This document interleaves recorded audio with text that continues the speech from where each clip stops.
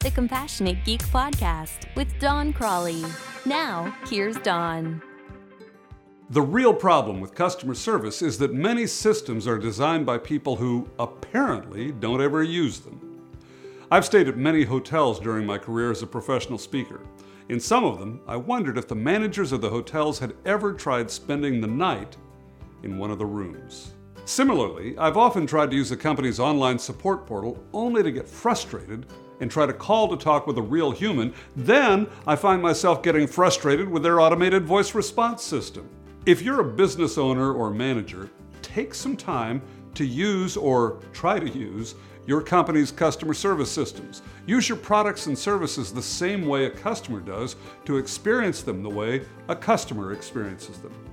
Once you know what it's like to use your company's website or its automated voice response system or any other aspect of your company or department, you can then make changes to simplify your end users and other customers' experience. The idea is simple. Make it easy to do business with your company or department. You'll have higher customer satisfaction levels and you'll save money too. For more ideas on how to improve customer service and communication, download Don's free ebook, The 5 Principles of IT Customer Service Success, at www.doncrawley.com/free-book. For more information about scheduling Don as a speaker for your next conference or meeting, visit www.doncrawley.com/info. Our jobs are about helping our end users work more productively, efficiently, and creatively. Now, once again, here's Don.